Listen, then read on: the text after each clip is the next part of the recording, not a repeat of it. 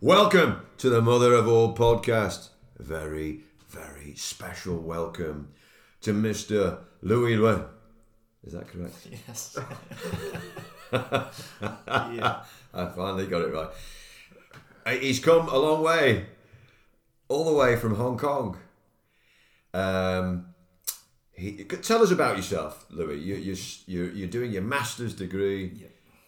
at Liverpool John Moores. Yep. Tell us a bit about what you're doing right now and maybe where you wish to aim for in the future. Yeah. So, sport nutrition, master's in sport nutrition at LGMU, Liverpool John Moores. Coming to the end of the masters right now. Just got a couple assignments to do and just finishing off the projects, which we aim to get it done by the end of July. Tell us about this project, Louis, please. Oof.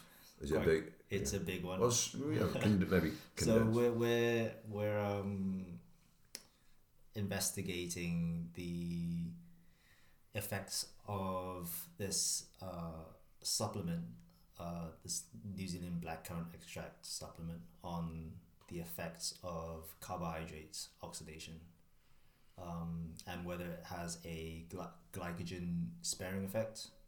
So previous studies have shown it to increase fat oxidation and decrease carbohydrate oxidation. So in theory should increase your endurance capabilities, but it's early days, so still lots of research to ahead. Yeah. Any particular questions on that, Matthew? Bring Matthew in there just on that point. Well, nothing on directly on that point. Obviously interesting to sort of see where that goes. Obviously from a personal sort of side of things, of obviously as an endurance athlete, and the utilisation of moving towards utilising sort of fat stores over and preserving sort of glycogen over the marathon distance, and obviously potentially in the ultra marathon distance eventually and things like that. So. Yeah, but I mean, obviously it touches slightly on some of the questions I had, but I don't know whether we want to. Well, first of all, some stuff for the very warm welcome to Louis, and this book that you've chosen, the A to Z of modern manners, we place that into your hands. You're a prolific reader, Louis. You seem to. You're a very educated man. You do a lot of reading. Well, and why pick that particular book? I don't read a lot of books specifically, but a lot of research papers. I think that's vital, just to expand your knowledge on what you're studying, and I think just reading papers helps your writing skills. On that particular book, though, Modern Manners, do you feel that the people of this country don't have any? I picked it because I assumed it's written by a British person, and I need to learn the British way. Which is not having any manners generally. But anyway, and this wonderful, wonderful bottle of Massam cider. I was at the place, I met the owner, very small business in North Yorkshire, and they're using apples. They don't add anything. They use the natural yeast of the apples. A wonderful bottle of cider to enjoy when you get home. So thank you very much. I'll definitely drink it. Very welcome. Probably next week after these assignments. Nice. Just to very briefly, Hong Kong. Do you remember much of your childhood and that before you came? Tell us about you, just briefly, on your story of how you came to be in this country, and just a bit about your past, really, if you can. Yeah, so born and raised in Hong Kong. Went to Leeds Beckett. Leeds Met at the time, but became Leeds Beckett to do my undergrad. Did it in sport and exercise science. So that was 3 years. Went home. So I graduated in 2016, and there was a 5-year gap doing just random jobs. Towards the end of that 5-year gap, did some cycling coaching, road cycling coaching, and 5 years later I'm back in the UK. And how old are you now, Louis? 26. 26, still a young man. Oh. And yeah. And then just hoping to stay in the UK. You'd like to stay in the UK? That's the goal. Yeah. Yeah. Any particular place in which you'd like to be? Not really. Just wherever a job takes me. Yeah. Yeah. Well, we're very lucky to have you here today, Matthew. I suppose we can loosely go into some of these questions that you've. Well, I suppose first off is I know obviously you've been working closely with John Joe over the probably the last, well, it must have been 6 months or so or something like that. Now it feels like I'd say 3 months. Yeah, 3 months or something. 3 or 4 like months. the start of this year or so. Yeah. Yeah. So I mean, what I'd like to sort of, I suppose, just delve into that a little bit first before we jump into some of these questions, find out these secrets that John Joe has been learning and Don't tell him, Louis. helping his performances. And he's out there on the roads and the cross country this season. So yeah, what have you been getting up to? And obviously, I know we saw a video in the lab of John Joe on the treadmill and masks on and things like that. So. Yeah, what was all that? A bit of that. What was all that about, Louis? Well, you might have to remind me what I did with you. 'Cause I was working with five runners. So you need to remind me of what I did with you. Right. Well, you stuck us on the treadmill, and we started to ramp up. 15 kilometres, I think it was, 3 minutes at that. Then it went to 16. Okay. 3 minutes. So Kept going up. Got to 20 kilometres, 3 minutes, and then you went straight to 21. But you raised the incline to maximum, and that's where I didn't last very long. I would say. I don't remember what gradient you got to. 21. The gradients. Oh, sorry, the gradient. I don't remember. The gradient was maximum, I think. Was it not? No. I reckon it was like 3 or 4%, maybe. No. I don't know. No, it was a big hill. It was 3 or 4%. You maxed out. The treadmill could not go any higher. Well, I mean, we should skip that really, but. Okay. Yeah. The question I want to ask is, you were pricking my finger. Yeah. I was jumping off, after 3 minutes on 15, they pricked my finger, and then I jumped back on again, and then. I was worried because I try and practice a bit of guitar playing, and by the end of it, you bruised all my fingers. And lactate testing then. Yeah. So that first half where we were taking bloods every 3 minutes, that was the lactate test, or it could be called like a sub-max test or threshold test. That's to sort of distinguish your training zones. And then that second half of that test where we're increasing the gradient every minute, that was simply to find out your VO2 max. The VO2 max doesn't actually, it sort of sets the ceiling of what you're capable of right now, but that lactate test previously with the gas analysis sort of tells you what's going on like underneath that ceiling. Yeah. And one of the tests didn't work out. I recall, was it the mask test? Which one? Didn't really. You looked at the data and you said, well, I don't know. It's kind of like a void for some reason. I think what you're talking about was the VO2 max. It was weirdly low. Right. I don't remember what we got. It was like high 50s, 50 something. I would expect. What was it? High 50s. Can't remember what we got with you, but I would expect like at least 60s, 70s. Right. Yeah. But not sure why that is. Interestingly, I do recall at the time Tom stayed on the treadmill not much longer really than me. It could have been 30 seconds if that, I don't know. But my heart rate was getting back to a normal recovery. It was recovering sort of quicker than Tom's, which I thought was interesting, and I thought that came from the physicality of the job that I'm doing. So there was a sort of endurance, a fitness level there. Yet Tom is very precise with his training. Probably perhaps trains more. He runs more. And he was able to keep on. And yet, what did that mean to you at the time, Louis? Your lower heart rate. I would just attribute it to just you being older. Oh, older. Yeah, God, just like no, but in regards to Tom, I mean the recovery of the heart. So my heart's beating very fast. I'm doing these bursts, these efforts, but it's recovering quicker than Tom's, and yet he stayed on the treadmill, slightly longer than me, and he wasn't recovering as quick. Is that because I'm older? I'd say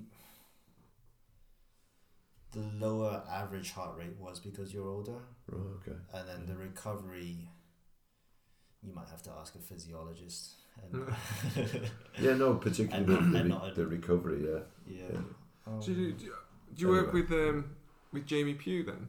Is he? I know Jamie Pugh, yes. He helped teach our practical lessons. No. He's actually running a study right now on so they're investigating the difference between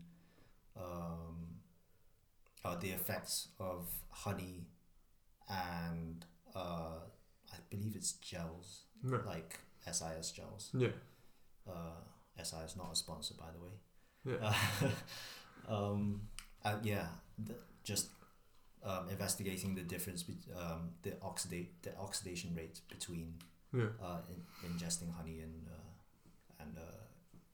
like carbohydrate gels. Yeah, because Jamie carried out lactate testing on me in the England Marathon Development Camp down in Birmingham back in early March. So we did, which was just. I mean, I think I skewed my results quite a lot because it was basically we were meant to be going down and doing 2 mile efforts on the road and then stopping after one test at the very beginning, and then after each 2 miles loop we'd stop, get another test, and then carry on. Okay. And just sort of we were aiming to sort of do. And then was that increasing speed? So we were doing 2 miles at marathon sort of pace. Okay. And then 2 miles easy. So it was after every marathon paced 2 miles we would stop and have a lactate test. But there was an optional go and do the park run in the morning first. So I went out and did the park run first. And then, so before we even started the lactate testing, I'd already done in total 10 miles and then carried on into it. So like mine was skewed, but my I think I had something like my initial lactate test was something like 1 moles. Yeah. And then it only went up to, after 2 efforts of the 2 miles at marathon pace, it went up to 1.2, and that was as high as it went. Whereas I know some of the other guys' ones, shot up considerable amounts. Sort of, they went up to like 4 or 5 moles and things like that. And things, but yeah, I don't know how mine had obviously skewed the result. Plus, it wasn't obviously under full lab conditions because it was an extremely windy day where we were. I would argue that's actually a really good thing, like keeping your lactate really low. Yeah. So lower lactate accumulation, so lower hydrogen ions, basically just fatigue. Yeah. So slower. Yeah. So that brings me into one of the questions I've got written down actually, because obviously lactic acid lactate builds from lack of I'm digging into my sports science days now, which are a lot quite a few years before yours started, and then in the past now, but obviously from lack of oxygen in the body as it metabolizes glycogen stores and things like that, and therefore you're building the lactate. It's a byproduct. I would argue that it isn't. I don't believe it is due to a lack of oxygen. Right. I think it's just you've just used up, or you just don't have enough mitochondria. Right. Because So lactate is the byproduct of, or the end product of glycolysis. Yeah. So breakdown of glycogen, breakdown of glucose. And mitochondria takes up the pyruvate. Yeah. But if it doesn't take up pyruvate, pyruvate gets converted into acetyl CoA, and then into the TCA cycle, electron transport chain, and you create ATP all along the process. But when you're working at such high intensities, you've used up all the mitochondria, and there's nowhere for the pyruvate to go, and so it gets converted to lactate, and lactate accumulates. Okay. So whether or not I believe oxygen isn't the cause for the buildup of lactate. Yeah. But any physiologist could. Argue their case as well, yeah. But I suppose my question in there then is regarding the sort of the use of obviously glycogen, and then the use of fat stores. Yeah. Obviously an endurance athlete. So one of the comments I've been getting quite a bit from Manchester Marathon and things like that is that I'm a quite a bit of a bigger athlete in comparison to the guys that I race against in the elite fields. Yeah. Chunky athlete, as the commentator is. And with that, I mean, I know my body fat percentage is just under the athlete sort of parameter of around 12%, which is quite high for a marathon runner, which is usually talking probably sort of male marathon runners 5-6% sort of thing body fat. I'd say like 6 to 8. Yeah. Yeah. You'd basically be a corpse at 5 or 4. Yeah. Which some of them do look that way. But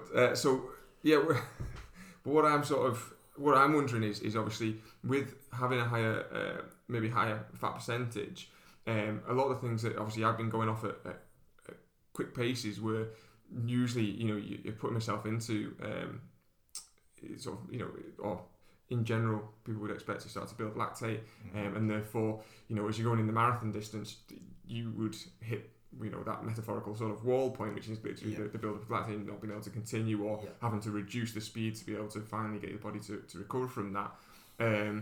Whereas I've been able to, or people have said that actually the bit they're impressed by is the fact that I've been able to continue and still manage to finish and still run a reasonable time, even though slower than the initial pace going.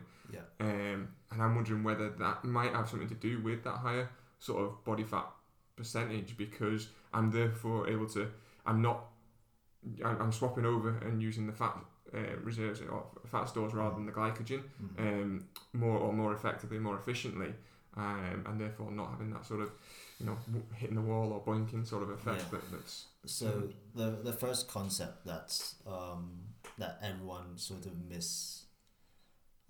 misunderstands. You don't like switch on a carbohydrate and then switch off fats. You're always using both, especially in a marathon distance. And hitting the wall isn't because you run out of fat stores. Hitting the wall is more likely due to you run out of glycogen, run out of liver glucose. Well, maybe not liver glucose, but low blood glucose.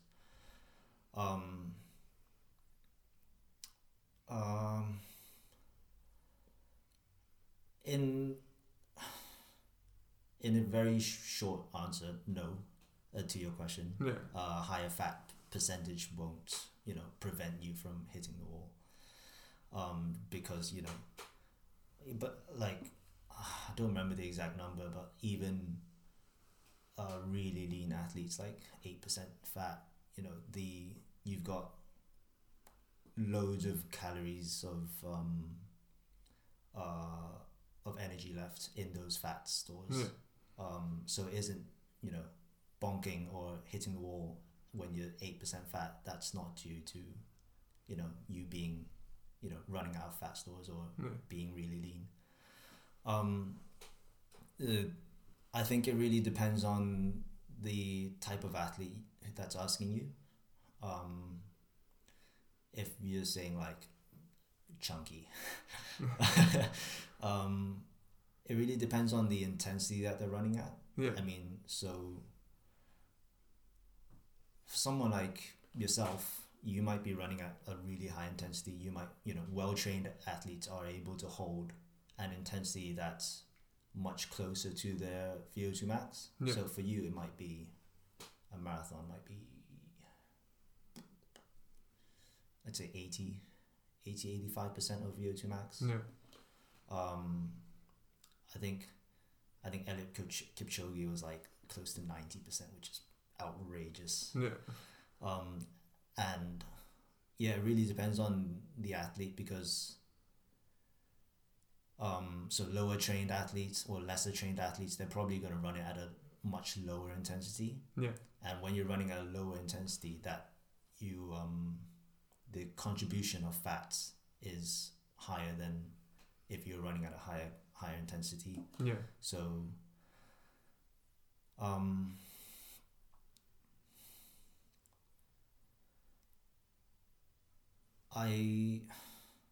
obviously you can still train your body to use fats as a fuel source, like increase that contribution of fats. I mean, simply training is going to increase your fat oxidation rates, but then you could also manipulate your diet, on certain times of the day. So doing morning fasted runs, that's going to reduce your rate of carbohydrate oxidation and increase that fat oxidation rates, and that basically, over time, 3 months, 6 months, that's gonna, increase that, train your body to increase fat oxidation. I think there was a paper. I don't know his first name. Prins, something Prins. Also Tim Noakes was part of that paper. Big guy on high fat diets. Yeah. They basically, this was only a 5K, so they compared a mixed diet with a high fat diet, and then they did 2 5K time trials, and essentially saw no difference. But I would argue that 5K, that's a really short distance, and you're not really gonna run out of carbohydrates in that situation. But over a marathon, there's loads and loads of papers just showing that increasing your carbohydrate intake before, during is gonna improve your performance. I'd say for those high intensity sessions for races, always go high carb. I guess all the way down to sort of 5K. How long does it 5K take? Like 15 minutes. Yeah. Maybe 18, 20 for women, or if you're a bit slower. But even then, for a 5K, you're running at really high intensity, and I'd say like 95% of your VO2 max. So that's almost all carbohydrates, and if you've got no carbohydrates to use, then you're not creating ATP. And you're not creating ADP, your muscles not contracting. So yeah. On that question of carbohydrates, Louis. I sort of went like jumping all over the place. No, that's fine. That's what we like on this show. I recall Matthew stating to me, correct me if I'm wrong, Matthew, on a particular race day, he thinks that it's not the day before, it's the day before the day before. You have your carbohydrates 2 days before high quantity. Is that correct? Yeah, that was your thinking in regards to race performance, race day performance. 48 hours before. Is this correct information, Louis? For a marathon. Well, go Well, through it- all the it distances. depends- all it the depends distances. really. Yeah, That's- I think my thing is it's not the, it's more, and it's more a psychological thing than anything. It's not the evening meal the night before the race. It's because I think a lot of people sometimes You like never, will take a lot of pasta on and things like that. And obviously the issue with pasta is that it obviously retains water as well, so it can leave you feeling bloated then coming race day. this is correct, so- Louis. Yeah, Louis nodding his head. Yeah. Yeah. So my idea is that there's a lot of people put a lot of pressure on because you go to these marathon events and stuff and they'll have like pasta parties the night before and everything like that. And that then puts that emphasis on the night before having this big massive pasta dish that fills you with all the carbs that you need. But for me, it's that sort of, it's the obviously the lunch, the breakfast of that day before, and the day before that. Then making sure that through those last couple of days in the build up, you've really stored that, because what you eat the night before is probably still going to be somewhere in the In in terms the of point of in terms digestion. of water retention, like I don't think it would, if let's say you ate the equivalent amount of pasta as if you like carb loaded 48 hours, the night before, you say you had 3 grams per kilo carbohydrates in that pasta meal. Well, actually that's impossible, that's quite a lot. Anyway, I'll talk about the water retention. So 1 gram of glycogen. Oh, have I got this wrong way around? 1 gram of glycogen, or 3 grams of water sticks to 1 gram of glycogen. It's more so about the amount of carbohydrates required. So there's a paper by Sherman, I don't know his first name, Sherman and some other writers, 1981. So I think this was only a half marathon though, but it definitely applies to a marathon anyway. So they had 2 groups. One group had a even higher carbohydrates loading, and then the other group had still carb loaded but slightly less. So obviously the ones that carb loaded more, they're going to be heavier, and you'd expect them to run faster because carbohydrates makes you run faster. But in the end they found that there was no sort of extra benefit, or like there was no time difference between the 2 groups. So it's really about fueling enough so that you're not you don't blow up, but then you're also not at the start line overweight. So it's just finding that balance. I would recommend Louise Burke's paper on contemporary nutritional strategies for distance running and race walking, I believe. That paper, I basically used that paper with to inform you guys on nutritional strategies. That paper basically tells you everything you need to know. So just to recap on that answer, water retention. Yep. That's all in Matthew's head. No, you still you like I said, 1 gram of glycogen, or sorry, 3 to 4 grams of water sticks to 1 gram of glycogen. Okay. So obviously the more glycogen you have, the more water you have. So Right. it's just So it could become a problem then. yeah. But if you have a meal the evening before the race now, which is, I don't if you think it were makes a difference. if you were to have just a sensible meal of pasta, not go overboard, that wouldn't be an issue. I don't think it makes a difference. I mean, like glycogen is glycogen.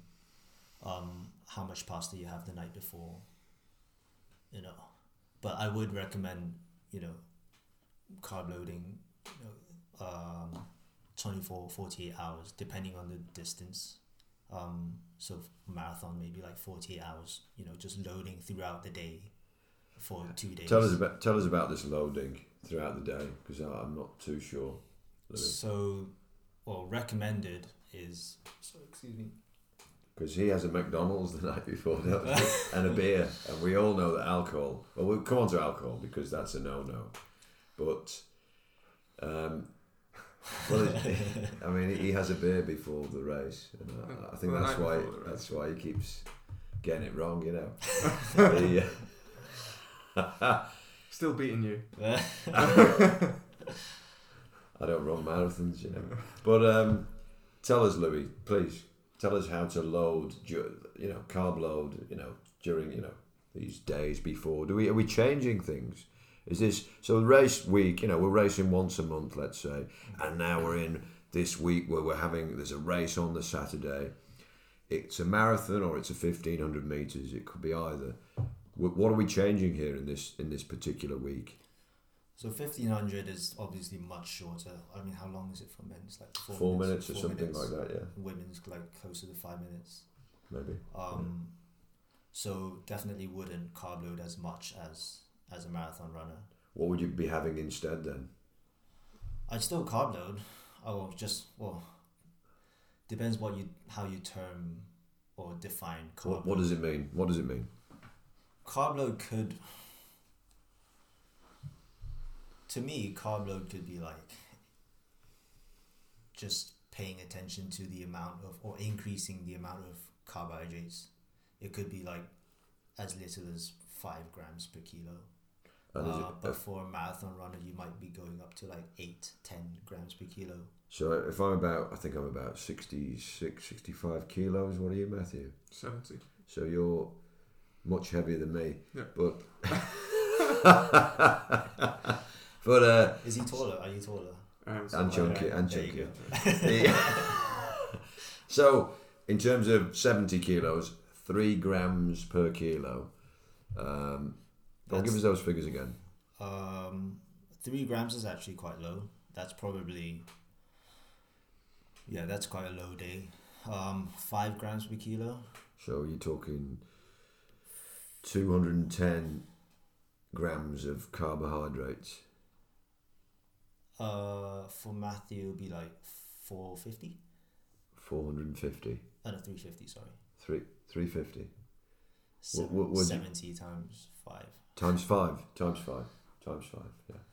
And this would be from the Monday. The race on the Saturday would be from the Sunday all the way through. Oh, I would go. Well, for a marathon.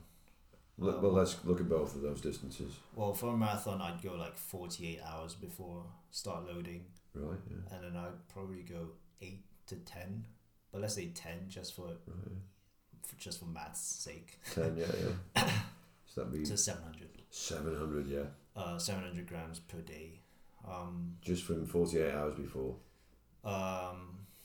You could push it I wouldn't really push it to 36, but 48 hours, so 2 days before. Yeah. For our I'll come back to this. For our lab report that we just completed a couple weeks ago. So we did a 5K run versus a 20K run. So obviously the 5K you're running at a much higher intensity than the 20K. Yeah. And so you think, well, you probably use more carbohydrates in the 5K, but you actually use a lot more, like significantly a lot more in the 20K, just because the time difference sort of compensates for the difference in intensity. So that I just wanted to make that point. What were we talking about? Carb loading.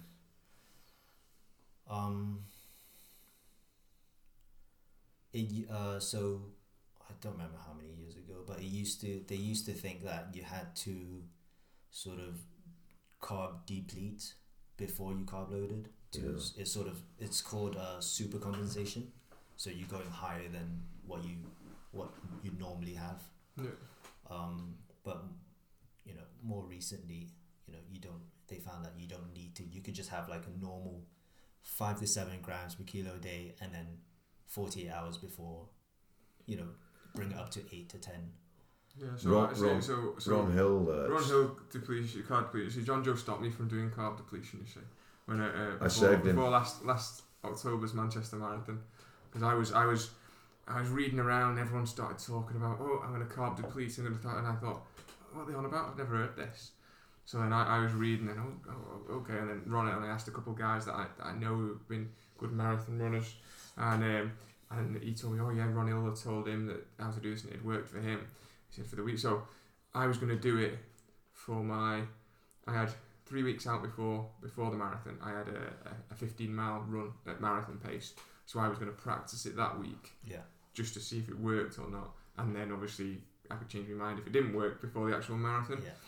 So I did 1 day of carb depletion, and then I came back and I was chatting with John Joe, and he said, what are you doing? Why are you doing that? He said, that sounds like madness. That sounds like madness. He said, have you asked your coach? I said, no, I've not asked my coach. He said, well, you're paying your coach and stuff like that. Why don't you ask your coach? So I asked my coach, and my coach said, he said, I wouldn't change anything, just normal, just eat normal sort of thing. So we sacked that off, to be fair. But a lot of people I know did still do that and things like that, and then I mean my coach, he was sort of, because I said, well, what about carb load, and he said as long as you're eating healthy and all the rest in that last week and things, he said I don't think it's too much. But I mean, to be fair, my I probably do, it's probably not, I don't eat more than what I would normally eat, but I probably do bring in more carbs in those last couple of days, like say last 48 hours or so. I make sure, I think that the way I've done the last couple builds up is basically from about, if the marathon's on a Sunday, from about Wednesday, my evening meal solely becomes a pasta dish. So I'm not having anything else, it's just pasta, some sort of pasta dish for the evening meal. It stays round about the same, my breakfast and lunch, until then that 48-hour period before, where then my sort of lunch then becomes also a pasta dish. Evening meal again, another pasta dish. Lunch, the final day before the race is pasta, and then obviously, as John Joe mentioned before, I go with a McDonald's and a beer. At the evening isn't that meal, where he could improve potentially, that last evening before the race? Well, it depends on what the meal is for McDonald's. Well, they don't do any decent food, do they? I'd probably just stick to pasta. It's not. But this is the bit that John Joe misses, and this is the bit he tunes out with whenever I tell him this. Is it's not from a. I don't eat that from a nutrition standpoint. I eat that from a psychological standpoint, and from a point of that. If I'm racing anywhere in the world, I can get a McDonald's. I can't always get that nice home-made pasta dish that I would make for myself. But anywhere in the world, you can't. Where are you these days? Well, I've been in Seville. I've been in the Caribbean. I get around. I don't just. It's not just Ireland. So I always know I can get a McDonald's. So it's that purpose. Not in Russia. Having that. Not in Russia, you can't. Not at the moment, but I also can't get to Russia. So I'm fairly safe on that one. So that it's one. So it's the point that I know I can get that wherever I go, and again, and that comes back to Usain Bolt at the Beijing Olympics, having chicken nuggets from McDonald's that they had on the Olympic Village site, back when the Olympics was sponsored by McDonald's, because and you compared that to the British team, who were all down with food poisoning because they'd gone out and sampled different food that they would normally eat in the lead up to a competition, and therefore were ill, whereas McDonald's is pretty much the same thing because it's pretty much cardboard wherever you go. So I would argue Usain Bolt eating like McDonald's, you're not really, are you glycolytic? Well, 9 seconds.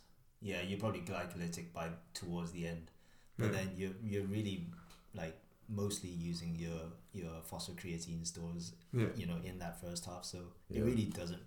No, it's not. But it's not a nutrition. but it's a sort of.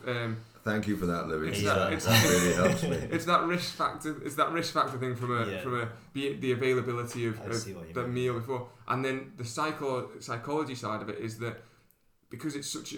Sometimes I think a lot of athletes, especially someone like John Joe, because he does. I've been to races with John Joe, and we can be, for the whole night before, all the way up until driving to the race, he's coming up with excuses and reasons why he's not going to perform well, because he's built the race up into such a thing that he's like, oh, I ate too much there, and oh, it's looking windy, and oh, the rain's coming, and oh, this isn't going to go well, and stuff like that. And he's psychologically, he's getting far too built up over something where I believe you're using all that energy when you start doing that. That you've got to sort of relax a little bit, stay calm.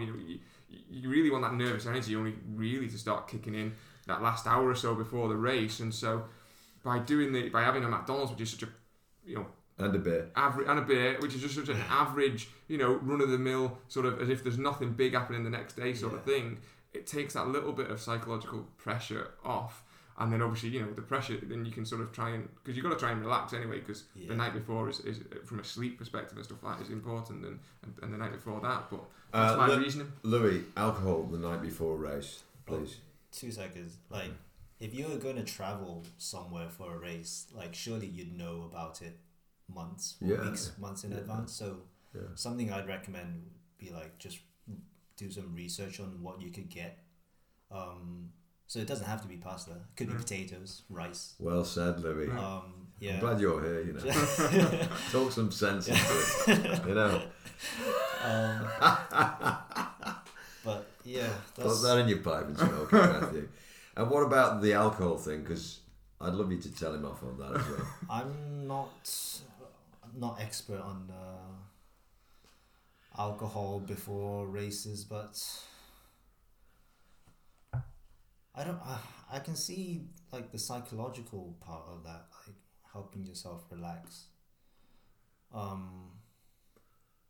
mean, I'm not going out getting drunk. You tell me off for it, Louis. I think you can't. That's because you can't handle more than one beer. Did you have 2 that night?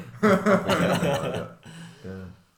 I think that would be a good study, like a dose response. Yeah. Maybe someone's done it already, like a dose response to number of beers the night before a race. So like 1 pint versus 2 pints versus 3 pints the night before. I thought we were agreed though. Even 1 was too many. I thought we were agreed on that. I mean, I definitely wouldn't recommend it. Yeah. The specific like mechanisms and the reasons why I'm not too familiar with that. Well, now I mean we've got so many questions and I really want to get to some juicy, even more questions that will both benefit yourself and myself and the listener. So this idea, Louis, if you could tell us about this idea again. Last night I did a session at Wavertree. Tuesday night generally do a session. Quite intense, quite late at night. And that's a question in itself. I mean, you've got to get your rest, got to get your sleep. You've got this, they call it runner's high. Tell me about that, of course, and recommendations for bringing that into a place where you can then rest, because rest is so important. But then the next day, generally an easy run, and because of work commitments, I'm not going to get up at 4 o'clock in the morning. I do my day's work. You were saying to me, you would go out and do this easy run. It could be 45 minutes, half an hour, 45 minutes. Depends on the discipline that you're aiming for. And you would go out carb depleted. And the reason for that, please, for myself and the listener.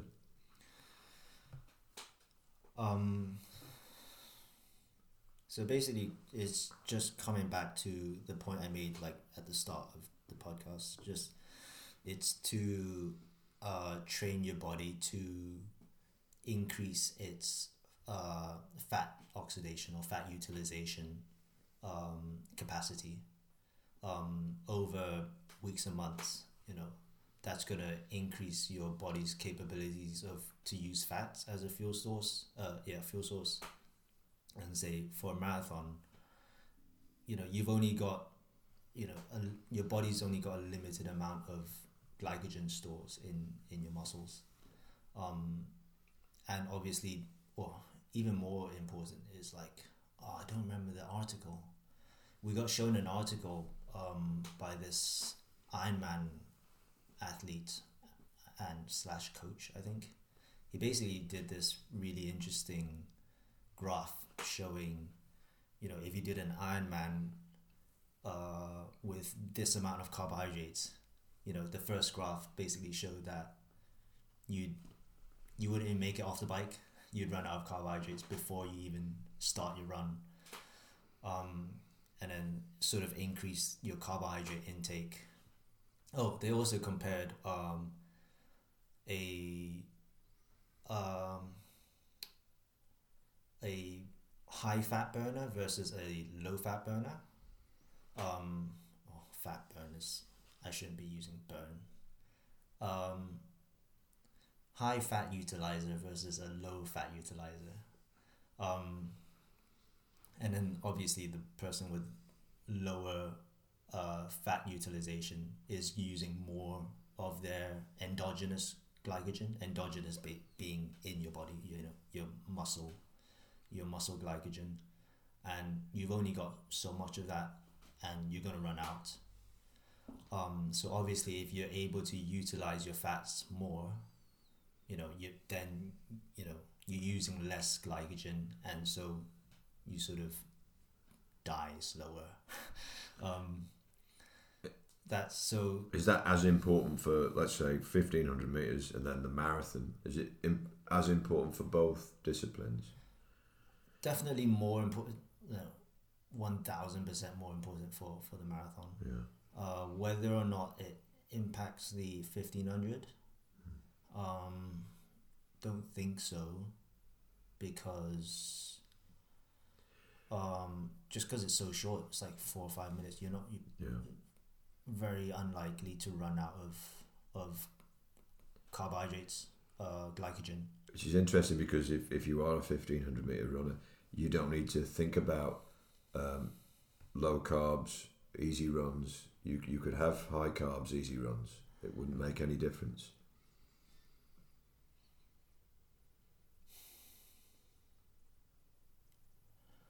I reckon it could be, well, depends on the situation. If, say, obviously you'd want the 1,500 meter runner to still be pretty lean, so sort of like below 10% fat. So if you're 3 months away from competition and your athlete's like 12, 13, 14% fat, then you might, employ these sort of strategies to get their fat percentages down.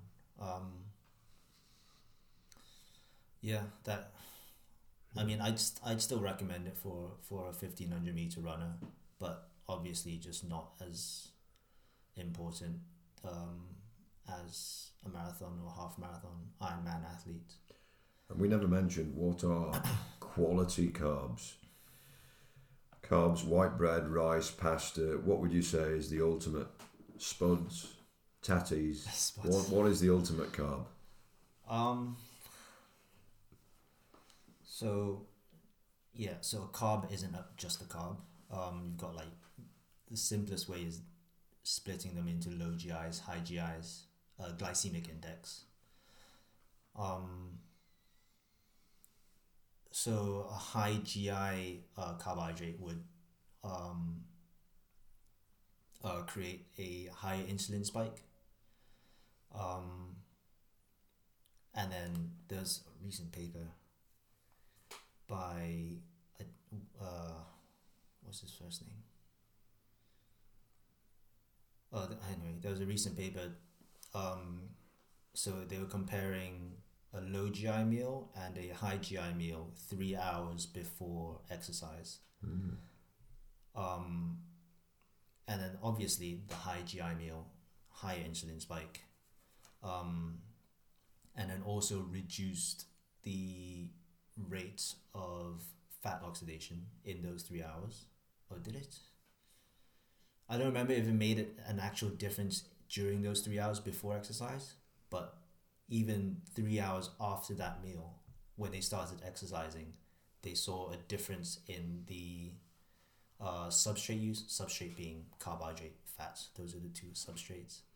they saw that the high GI, when you had a high GI meal 3 hours before exercise, that down regulated your fat utilization, even 3 hours after. So, but then coming back to that glycogen, water retention point. Typically foods with low GI, so sort of like your brown breads,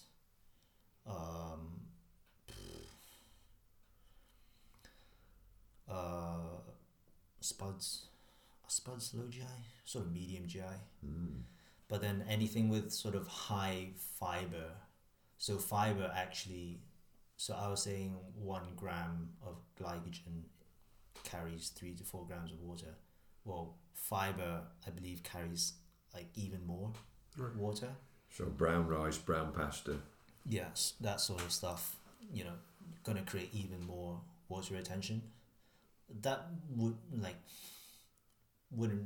I wouldn't really care too much about that in training, because training's just training, but more so for competition. So I'd say morning of, going sort of like white bread, white rice, just to keep that weight down as well. Yeah. Interesting. I think Louise Burke's paper even said you could have like desserts, like cakes, or like low in fiber. So you could have, I don't know if I would recommend that, but cake for breakfast. I've heard of it. I have heard of this before. It's what you normally have, isn't it? Cake for breakfast. No. And, as well as your full English and all the rest of it. We've not even mentioned caffeine. I can see it's on your page. Oh yeah. Caffeine is interesting. I find coffee seems to take away from the body if you have too much of it. But go on, Matthew. You've got a question on that, haven't you? Yeah. Well, mine's from a sort of personal level of something that people have pointed out to me in races and things. That is that just reading obviously my heart rate data post race, and I mean I don't pay much attention to it because I know my heart rate monitor isn't particularly the most accurate sort of thing. Even with a chest strap, it doesn't necessarily make it that much more accurate. Away from sort of lab testing and things like that. But people have raised the point that obviously, or at least it would look that the way I run, I'm sending my heart rate up quite high quite early on in the race, and therefore again would expect me to sort of hit a wall or things that'll be the intensity nowhere really to go from there. But then obviously I somehow managed to do so, and again wondering whether the fact that I have quite high caffeine intake may have affected the level that my body and my heart rate is used to being at a high state, and therefore when I do race and send it to that high level, it's used to performing at that sort of level. Because from a intake level, I usually have 2 or 3 double espressos or ristrettos in the morning, followed by a Monster energy drink, and then maybe another ristretto or an espresso slightly later in the day, depending on how I'm feeling. But usually after midday, I try to avoid caffeine too much. So yeah, well, that's what I'm saying. Usually, unless I'm feeling quite tired, and then I have another one. Unless you've got a podcast to do. Yeah. It's late in the evening, by the way. Yeah. No, but I mean, usually, I went training last night late on, so when I got in at about 5:30, I had a double espresso then, sort of thing. So, if I'm going to train and things like that, usually I will have another one. But on the weekends, it'll just be a morning thing or stuff like that. But yeah, obviously that's going to shoot my heart rate up from that standpoint. And does that then have an effect on my ability to have a high heart rate and perform at that high heart rate, because it's used to doing it at sort of rest sort of levels? I think caffeine. So obviously caffeine increases heart rate, but then I believe it depends on genetics as well. I think some people it actually relaxes them. So that might be you, John Joe. Right. Yeah. You think so? Maybe. Yeah. It might be like 1% of the population. I don't know. How do we find that out? Can we do tests for that as well, do we? Maybe. I don't know. When can you put me Probably. in? I don't know I don't know how to run that test.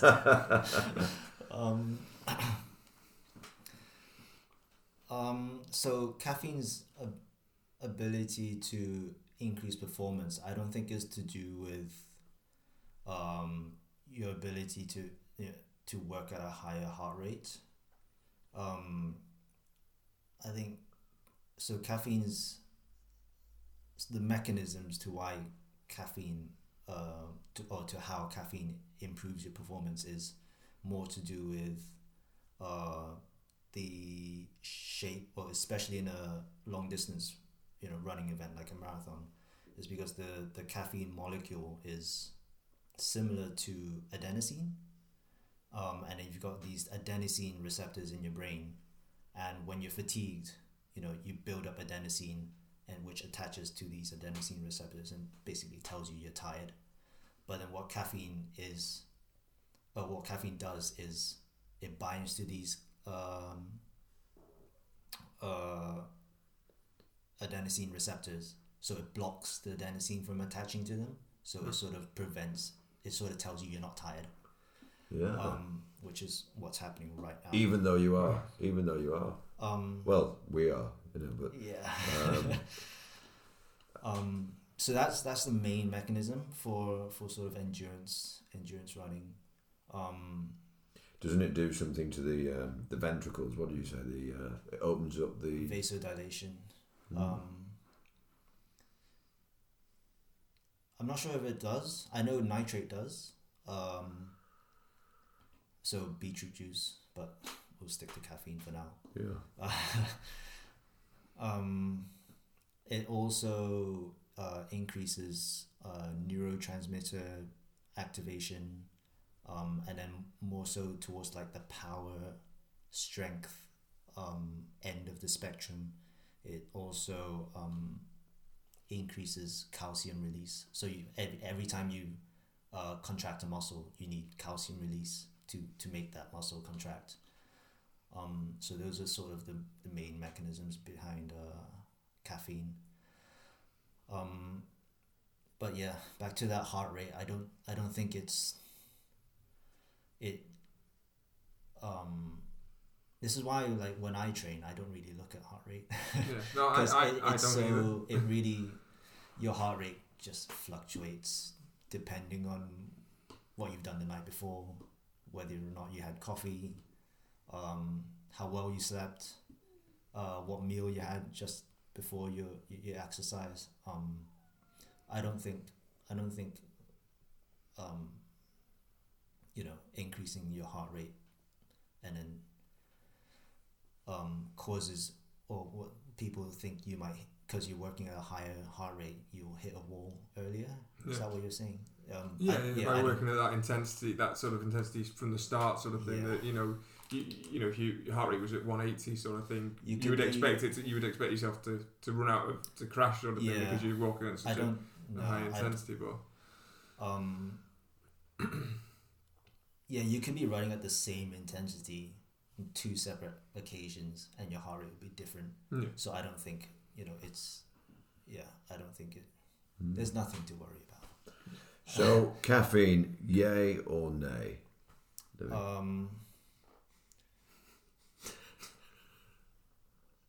Depends. Yeah, good answer. For competition, I would say depends how long your competition is actually. So caffeine typically peaks at roughly an hour. So if you have a race at 10 a.m., I would say, well, if it was like a 5K race or 1,500 meter race or even a 10K race, I'd probably like take it half an hour. Maybe for a 10K, I'd push it to sort of half an hour to 45 minutes before competition. That's very interesting. In what form as a small shot or a full mug? Little Revy caffeine strip. Ideally, you know. There's also research on caffeine with carbohydrates intake. So together, again, not sponsored by SIS, but they have caffeine gels. How would I make one of those? Because Louis has he's got me making my own recovery shakes, which we must mention. But first of all, how do I make my own caffeine carbohydrate gel, or maybe not a gel? I don't know how much caffeine is in your coffee. Like, that's the thing. You don't know how much. Obviously, it varies between cup to cup. Right. Well, if we measure the teaspoon, or you know, in an accurate way, we can find out, can we? Honestly, I wouldn't know. Okay. Also depends on the brand. I know something like this that Matthew is drinking is very strong. It's an espresso, so it's obviously. I believe an espresso is sort of like that 100 mark, or just over 100 milligrams. Coming back to sort of dosage, so 1500 up to 5k, I'd go like towards an hour before, and then depends how much coffee you normally have. If you normally have, so if you're an habitual caffeine taker, I'd probably reduce it down to sort of 2 to 3 milligrams per kilo. So for you, Matthew, just because it's easy, it's 70 kilos. Yeah. So it's like 140 milligrams per day up to 210. So, and then before competition, you know, if you know, practice this obviously. So pushing that up towards like 4 up to 6. Anything beyond that hasn't shown to further improve your performance. So I definitely wouldn't go anywhere beyond like 6. Like 6 is a lot. Yeah. Unless you weigh like 50 kilos or something. Is there a potential problem with overusing caffeine to a point where your body becomes sort of, it's not? Yeah. So that comes back to practice. Practice your nutrition. That comes, every bit of nutrition, or it doesn't even have to be nutrition. It could be like your race shoes, or your race warm up, and then practice your nutrition as well. Carbohydrates, caffeine intake. So yeah, it depends on between, it's different between person to person. You could get the jitters. If you have too much. Also, if you have it too late, like what we're doing right now, could affect sleep. Yeah. Because the half-life of caffeine is, depends on the rate of your metabolism. So it could be like 3. Depends what paper you read actually. Well, 3 to 5 or 4 to 6. So basically that means like after 5 hours, you've still got half the amount of caffeine in your body. So say if you had caffeine at, let's say 4 p.m, 10 hours later, you've still got 25%. So in the middle of the night, 2 a.m, was that right? Yeah, sorry, 2 a.m, you've still got 25% of that caffeine left in your body. So that's something to keep in mind. Some quick fire questions within the last 5 minutes here. What being is very compelling podcast. We hope we could potentially have you back on the show at some point in the future. Recovery, sleep. Why is it so important? Why is it so important? What's going on in that, in good rest and regular periods of very good rest? What's happening to the body, and why is it so important? So sleep, I think you might have to ask a psychologist. But I can talk about it from a protein perspective. Please. So it's been shown. What was it?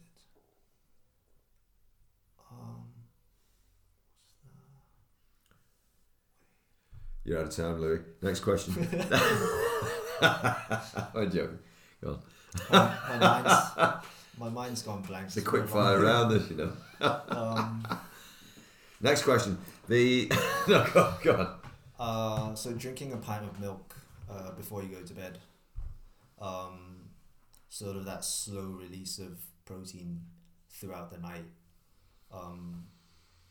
is really beneficial to recovery. So I sent you that infographic, sort of that protein synthesis, protein breakdown. So at night you're not eating anything, so that wave is gonna come down below that line, sort of that balance line. So you're sort of breaking down protein. Well, probably not to the extent that you are, during the day, because you're not active, but that slow release of protein or amino acids throughout the night from a pint of milk. I love a glass of milk, and milk for me is to be cherished. I make the recovery shakes that we talked about making with peanut butter, milk, oats, banana, train, high intensity, and then I've got this shake which I've made. But then you've got these other people in the debate, vegans of this world, who are saying, no, this is forbidden. You mustn't drink milk.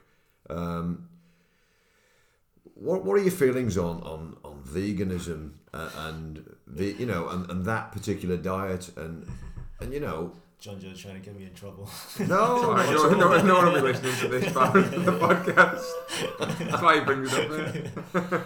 Not at all. No, I mean, I know you're not. I just gauge from you on the journey here that you weren't particularly a believer of that particular diet, which is very interesting because you're an expert, and I want to hear that opinion because we've had these game changer type documentaries, which I think are very much skew with and biased, and then I want to hear an expert have an opinion, an alternative view. That's fair. Well, first of all, I wouldn't consider myself an expert in nutrition just yet. I've got very humble of you. A few years to go left. Obviously, there's a lot of alternatives. Soy's a good. Soy milk is a good alternative.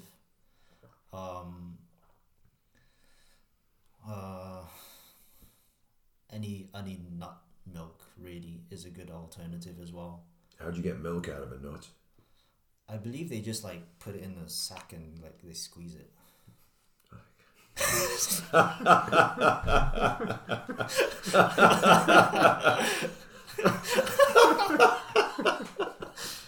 I didn't realize I said that. You've been listening to the mother of all podcasts. Until next time, we want to give a warm cheer to Mr. Louis Owen.